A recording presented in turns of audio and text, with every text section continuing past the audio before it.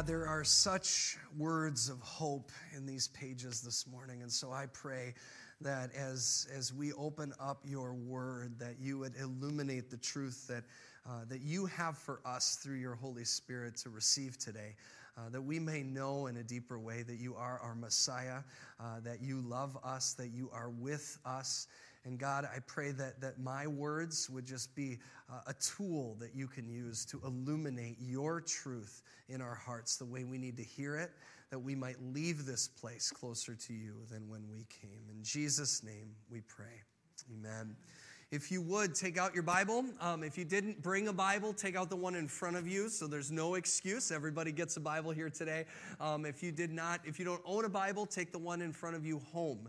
And I mean that sincerely. That is our gift to you so that you can take God's word with you wherever you go. And our reading today is going to be in Mark chapter 8. We're going to start at verse 27. We're going to move all the way through chapter 9, verse 8. So there's a lot here, but it is a fascinating passage and narrative that we're going to climb through together and see where God is calling us in the midst of all of it. So Mark 8:27, and we'll go all the way through Mark chapter 9, verse 8.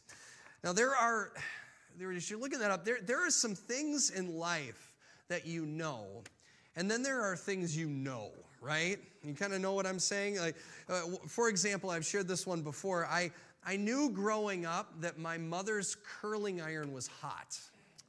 And I knew that because my mom told me it was hot, and then I touched it. And now I know. I knew, but now I know, right? Like maybe if you're married or you're a parent, you may have known, like we've got a whole premarital process here at St. John's. If you have your wedding here, where you'll meet with a counselor and you'll go through all these things to try to prepare you for the challenges that are ahead. And my guess is that if you're married or you're a parent, you probably knew on some level that it was hard, and then you got married. And then you became a parent, or then that child became a teenager.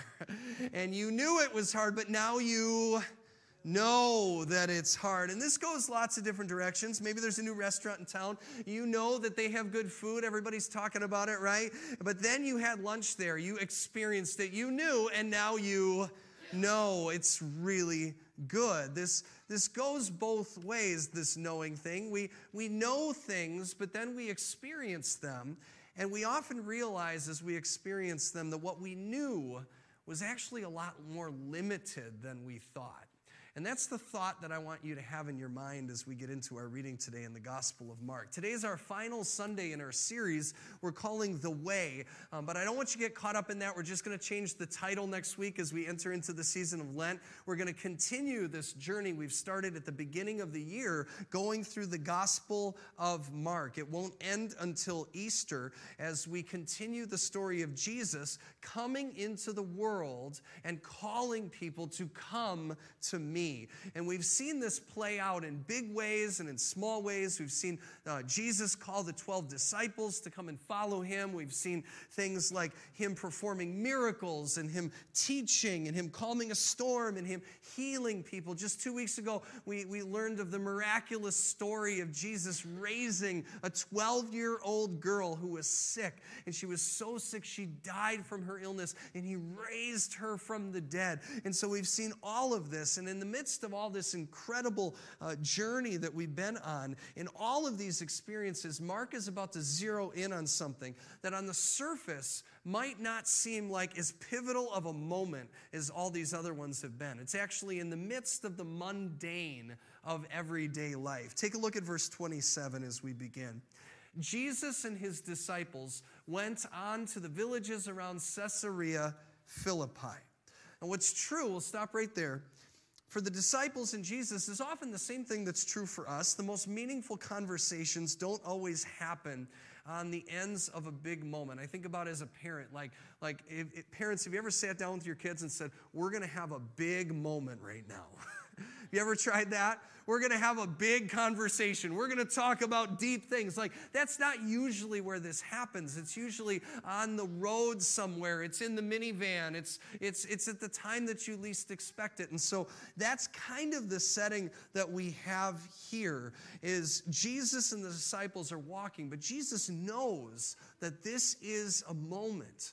And so he asks them a question, takes advantage of the space that they have. He says on the way, he asks them, who do people say that I am? Remember, he's getting really popular at this point. Who are people saying that I am? Jesus asked the disciples this. They replied, some say John the Baptist, others say Elijah, still others say one of the prophets. Now, you should know something. We missed something last week that happened, and so I just want to catch you up really quick. John the Baptist is dead now. He was killed. He's actually beheaded by King Herod. And one of many reasons why that's important is that it represents the popularity of Jesus, because John and Jesus are cousins. He was sent to prepare the way for him. He's calling people to turn from evil ways. And by being associated with Jesus, it's carrying real consequences. For John, it's carried his death. The consequence is that he's died. And so you should know that as you think about all the things that are floating around, the things that people think they know, but they don't really know about Jesus, right? Like, some people think he's John the Baptist. They heard he died. They think he's resurrected in some way, and now he's got these magical powers, and that's why he's performing miracles. Some people think he's the Old Testament prophet Elijah, who had performed miracles himself and was swept up into this chariot of fire into heaven, and was said to come again for the Messiah's return. Others assumed he was a prophet who just came to speak a good word of God. A lot of people today think Jesus that way, right?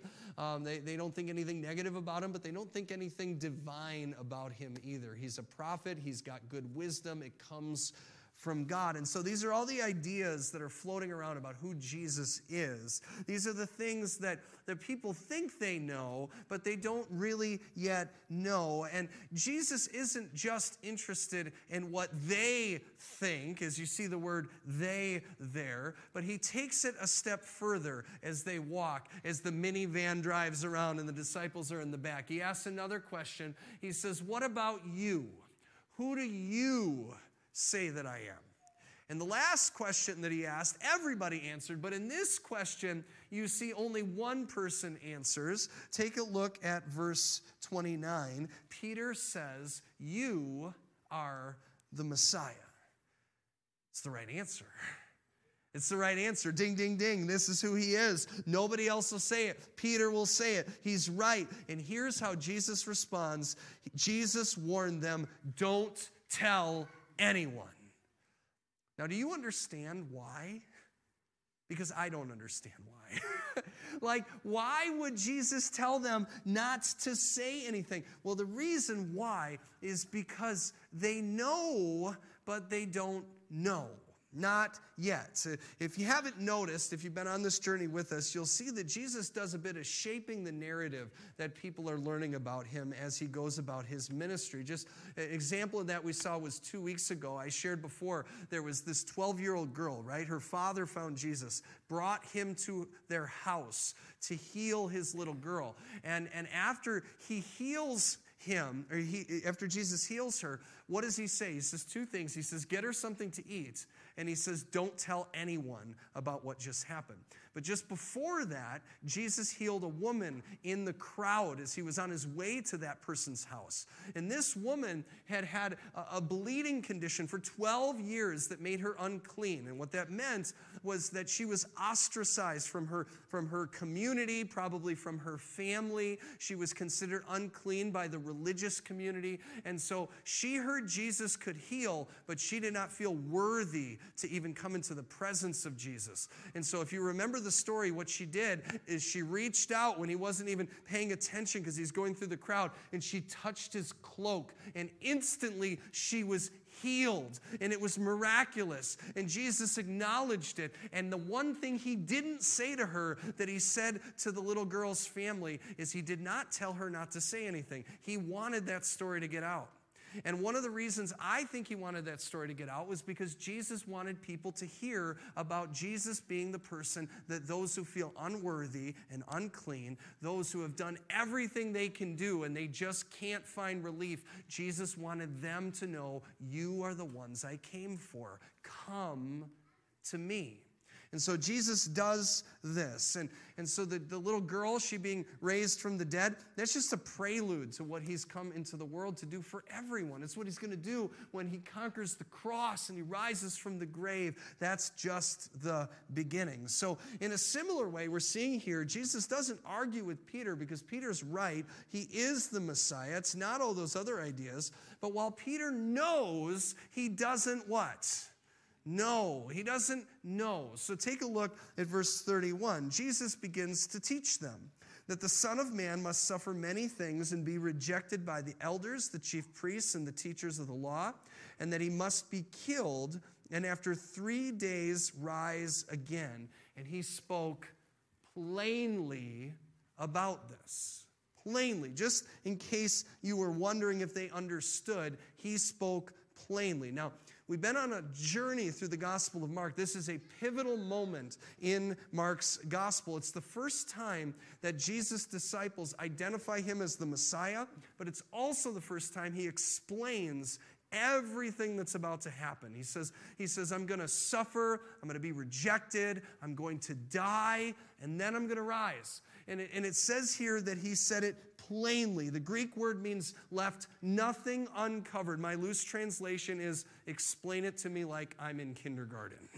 That's what Jesus did. In case you're wondering if they understood what was about to happen, they heard it. Peter heard it. And while Peter believed that Jesus is the Messiah, he knows this, but he didn't know all of that. And so at the end of verse 32, it says, Peter took Jesus aside and he began to rebuke him. And that might cause you to ask the question I'm wondering, and that's why. Jesus laid it all out there, right? It's going to be brutal. I'm going to die. But in the end, it's all going to be okay, right? Didn't he say that part too? I mean, look at your Bible. It's in front of you. Didn't Jesus say, I'm going to rise, right? I'm going to rise. Didn't Peter hear that last part? And he spoke it plainly. But then I think, when was the last time I went through something hard and significant in my life that a plain and simple answer made me feel all better about? I mean, think about your experience. Maybe you're going through a situation right now where you're in the middle of a relationship that's divided. Maybe you've lost your job. Maybe you're really sick. Maybe you're depressed. Maybe you're angry. Maybe you've lost someone to death recently. And I want to ask you, how does a plain answer sound if somebody comes to you and says, I know it's really hard right now, but eventually everything's going to be okay. I mean, you might know that that's true, but you don't know in that moment, right? Like you don't know. That's not anything of your experience, because who wants to suffer? Nobody wants to. There's even less people would raise their hand than the people that raise their hand said they're watching the Super Bowl this afternoon, right? Nobody wants to suffer, and yet, at the very same time, nobody escapes suffering. Not even Jesus. And if he won't escape it, the conclusion that Peter's a smart guy that he comes to is that neither will those who follow him. Neither will Peter. And Peter has a problem with that. Peter has no problem identifying Jesus as a Messiah. Jesus is going to save him. He thinks that's great. That's what Peter wants. Unlike the other disciples, Peter is bold enough to say it. And I think about many of us, right? Many of us have that same boldness of Peter, right? Somebody asks you, are you a Christian? And you'll say, I am. You might even wear shirts that say that. You might even have a bumper sticker that says that. You might only post spiritual things on your Instagram to tell the world that you're bold enough to say that Jesus is my Messiah. It's a bold thing for Peter to say that. But guess what else is bold? For him to say, Jesus, I don't like this road that you're going to be leading. I don't like the road that you've just described brings salvation. I don't like suffering. I don't like rejection. I don't like pain. I don't like death. And then resurrection. Then resurrection. And I don't know about you, but I can relate to Peter, because I really don't like those things either. And yet, isn't that where we need Jesus to be our Messiah? In the moments of our own suffering, our own rejection, our own death. That's what Jesus wants them to know. And so verse 33, Jesus turns and he looks at the disciples and he rebukes Peter. Peter rebuked Jesus. Jesus rebukes Peter, right? This is like a heated moment. This is like one of those things, you ever been to somebody's house and they start arguing and you're like, should I leave now? Like that's what's going on here, right? This is a heated argument, right? And so Jesus rebukes Peter. He says, get behind me, Satan. He calls him a name. He says, get behind me, Satan. You do not have in mind the concerns of God, but merely human concerns. This sounds harsh, but this is what Jesus is saying. You're only concerned about the glory, Peter. God is concerned about the suffering too. God is concerned about the suffering too. And I say that because if you're suffering, I want you to hear it. God cares about you. God cares about what it is that you're going through. And what Peter doesn't realize in this moment is that if he skips over all of the hard parts, he's going to fail to see that those are the places that we need a Messiah the most. It's where we need a Messiah, which is why Jesus' plain answers were not enough. They weren't enough for Peter. Frankly, they weren't enough for any of the disciples. They all deserted him when it all actually happened. But thankfully, simple answers are not what save us. Simple answers are not what save us because a Messiah is not an answer to a question. It is a person who is present. It is God's presence with us. When simple answers aren't enough, isn't that what you really need anyway? You know why it doesn't help when you tell somebody, or maybe it's been told to you, they're going through a really hard time. You know why it doesn't help when they say it's all going to be okay? Because in that moment, it's not okay. There's nothing about the situation that's okay. The divided relationship, it's not okay. The sickness is not okay. The pain of the loss is more than that person can bear. Friends, Jesus came to enter into that moment, not just to tell you it's all going to be okay. It is all going to be okay. We know this, but he senses that he needs to be present with us in the middle of it. And so he enters into those concerns. He names those concerns, and not as an outsider, but he came to experience them fully so that he could overcome them. And that's why he continues in verse 34. It says, he called the crowd to him along with his disciples and said, whoever wants to be my disciple must deny themselves, take up their cross, and follow me. For whoever wants to save their life will what? Lose it. But whoever loses their life for me and the gospel will what? Save it. Now again, if you read that at face value, this sounds harsh. Jesus is telling his followers to lose everything for him. And yet, if we want to have a plain and simple conversation, the plain and simple truth is that you're going to lose everything anyway, aren't you? And so am I. We all are. So what Jesus is saying here is that when you lose it in him and with him and for him, what you'll find is that instead of losing anything, you will gain everything. You'll gain your soul, as it says in verse 36. What good is it for somebody to gain the whole world and yet forfeit their soul? What can anybody give in exchange for their soul? This side of eternity is limited. It's finite, which sounds hopeless because it is hopeless. Unless, by beginning to loosen our grip on those things today, God might put in its place something that will last forever. And do you know what God replaces what we hold on to in this world with? Do you know what he replaces it with? It's very simple. Love. He replaces it with love. And I'm not just saying that because it's Valentine's Day on Wednesday. It's literally what Jesus said. He said, love God and love who? Others. Love your neighbor, right? He says this is everything.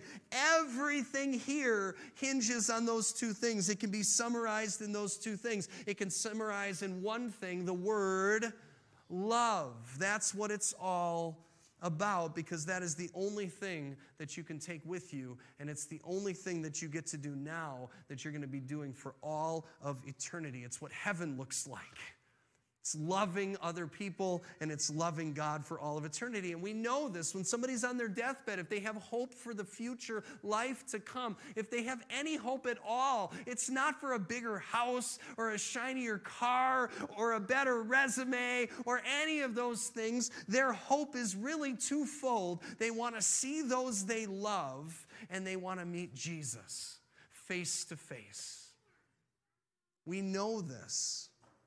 Jesus says you don't have to wait to experience it in a small way and even in big ways, to experience this hope, to know this hope, that when we follow Jesus, our purpose in our life changes and becomes preparation for heaven. Our assignment, our purpose becomes all about love. And friends, that's hard because we're all like Peter. We all want a Messiah and nobody wants to suffer.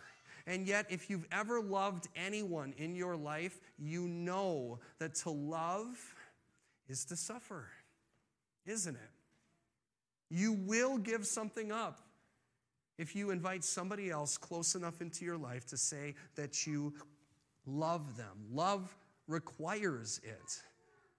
And yet when we do, and we do it and we place our lives into the hands of Jesus, what we begin to experience is that he came to be our Messiah in our suffering too, to be with us until, like him, we too will rise again. It's both.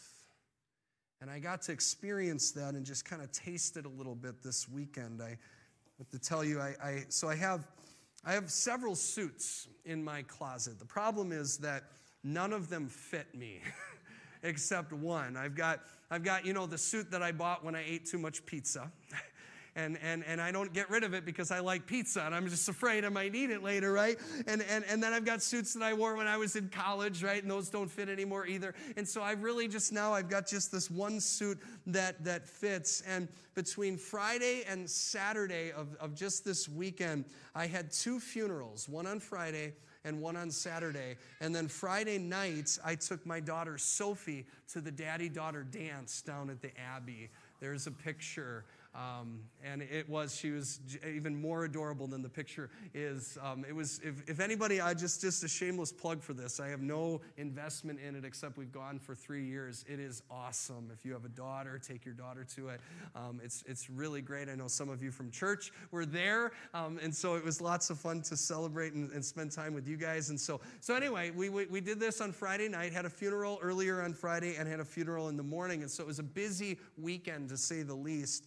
And I found myself in the midst of all of it, I was reflecting on the different roles that I had to play. And I found myself reflecting on this in a spiritual moment when I was ironing my shirts. I was ironing these 3 different shirts that I was going to be wearing because each one, the funeral and the daddy-daughter dance and the next funeral, they were all sacred moments. They were moments that I knew I was being called to be fully present in, to focus on, and to be just completely honest, it was not easy all weekend long. At the funeral, I was thinking about my daughter. At the dance, there were many times that I was thinking about those families and the people that they lost, their loved ones. But you know what I wore to each one of those? I wore the same suit. So I brought my suit coat. I wore the same suit. And so at the dance, I'll tell you, I wasn't worried at the funeral because that was fine. But at the dance, I was a little worried because I don't have another suit that fits me right now. And you can't tell in the pictures, but there's a lot of glitter on Sophie's dress. And this year, like the first 2 years, she didn't really know how to dance and she was really shy and all of that. Well, she's done this before. She didn't even want to eat. She wanted to dance. Like it was like the whole time, right? And so I was a little worried because I don't have another suit, right?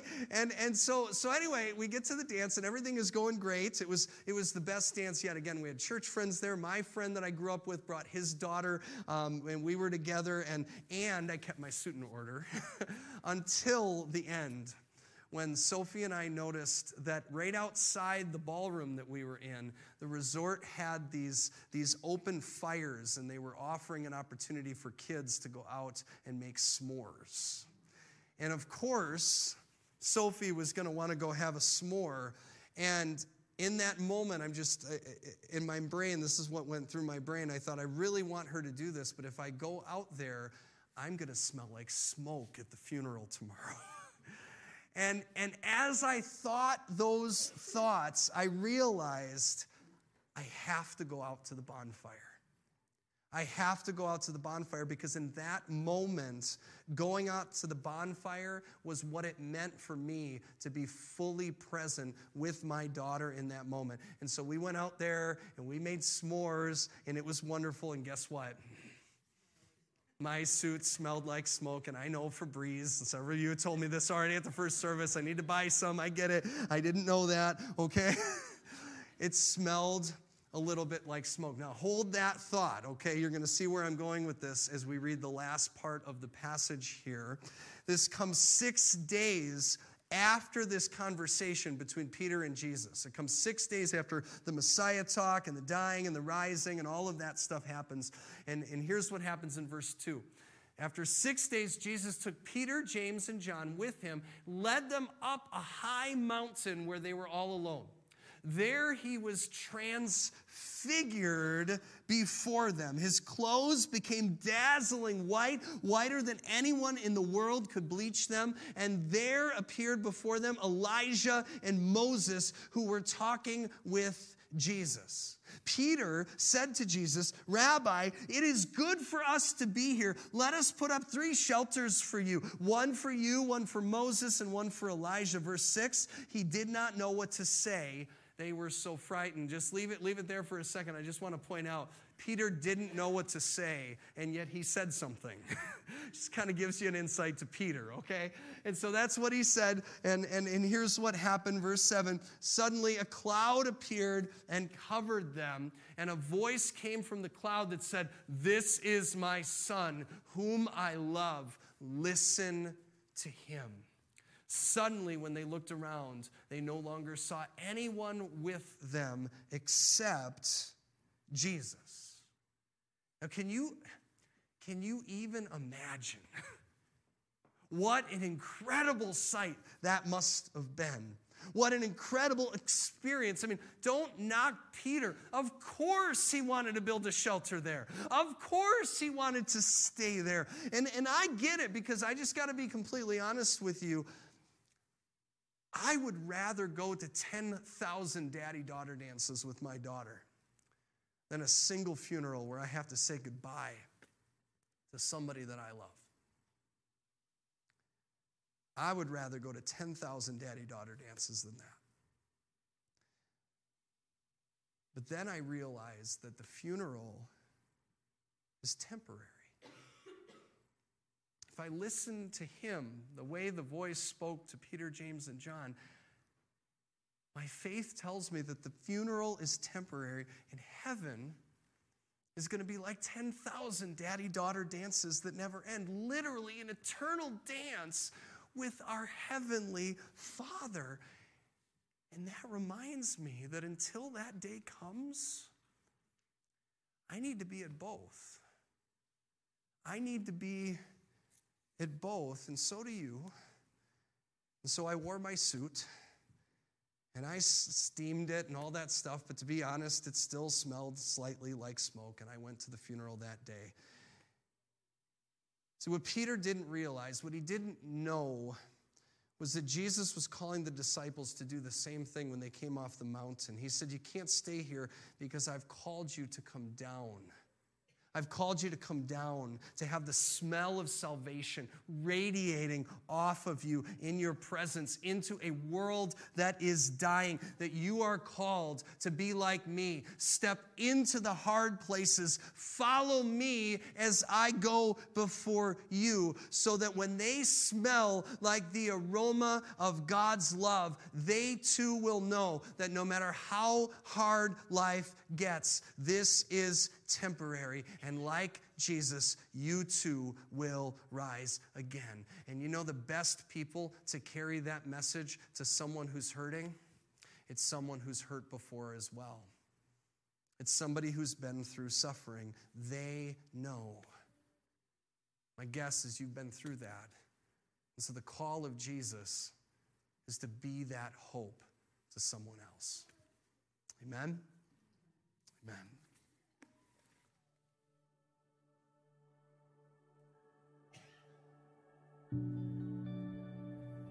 The Lord is my light and my salvation.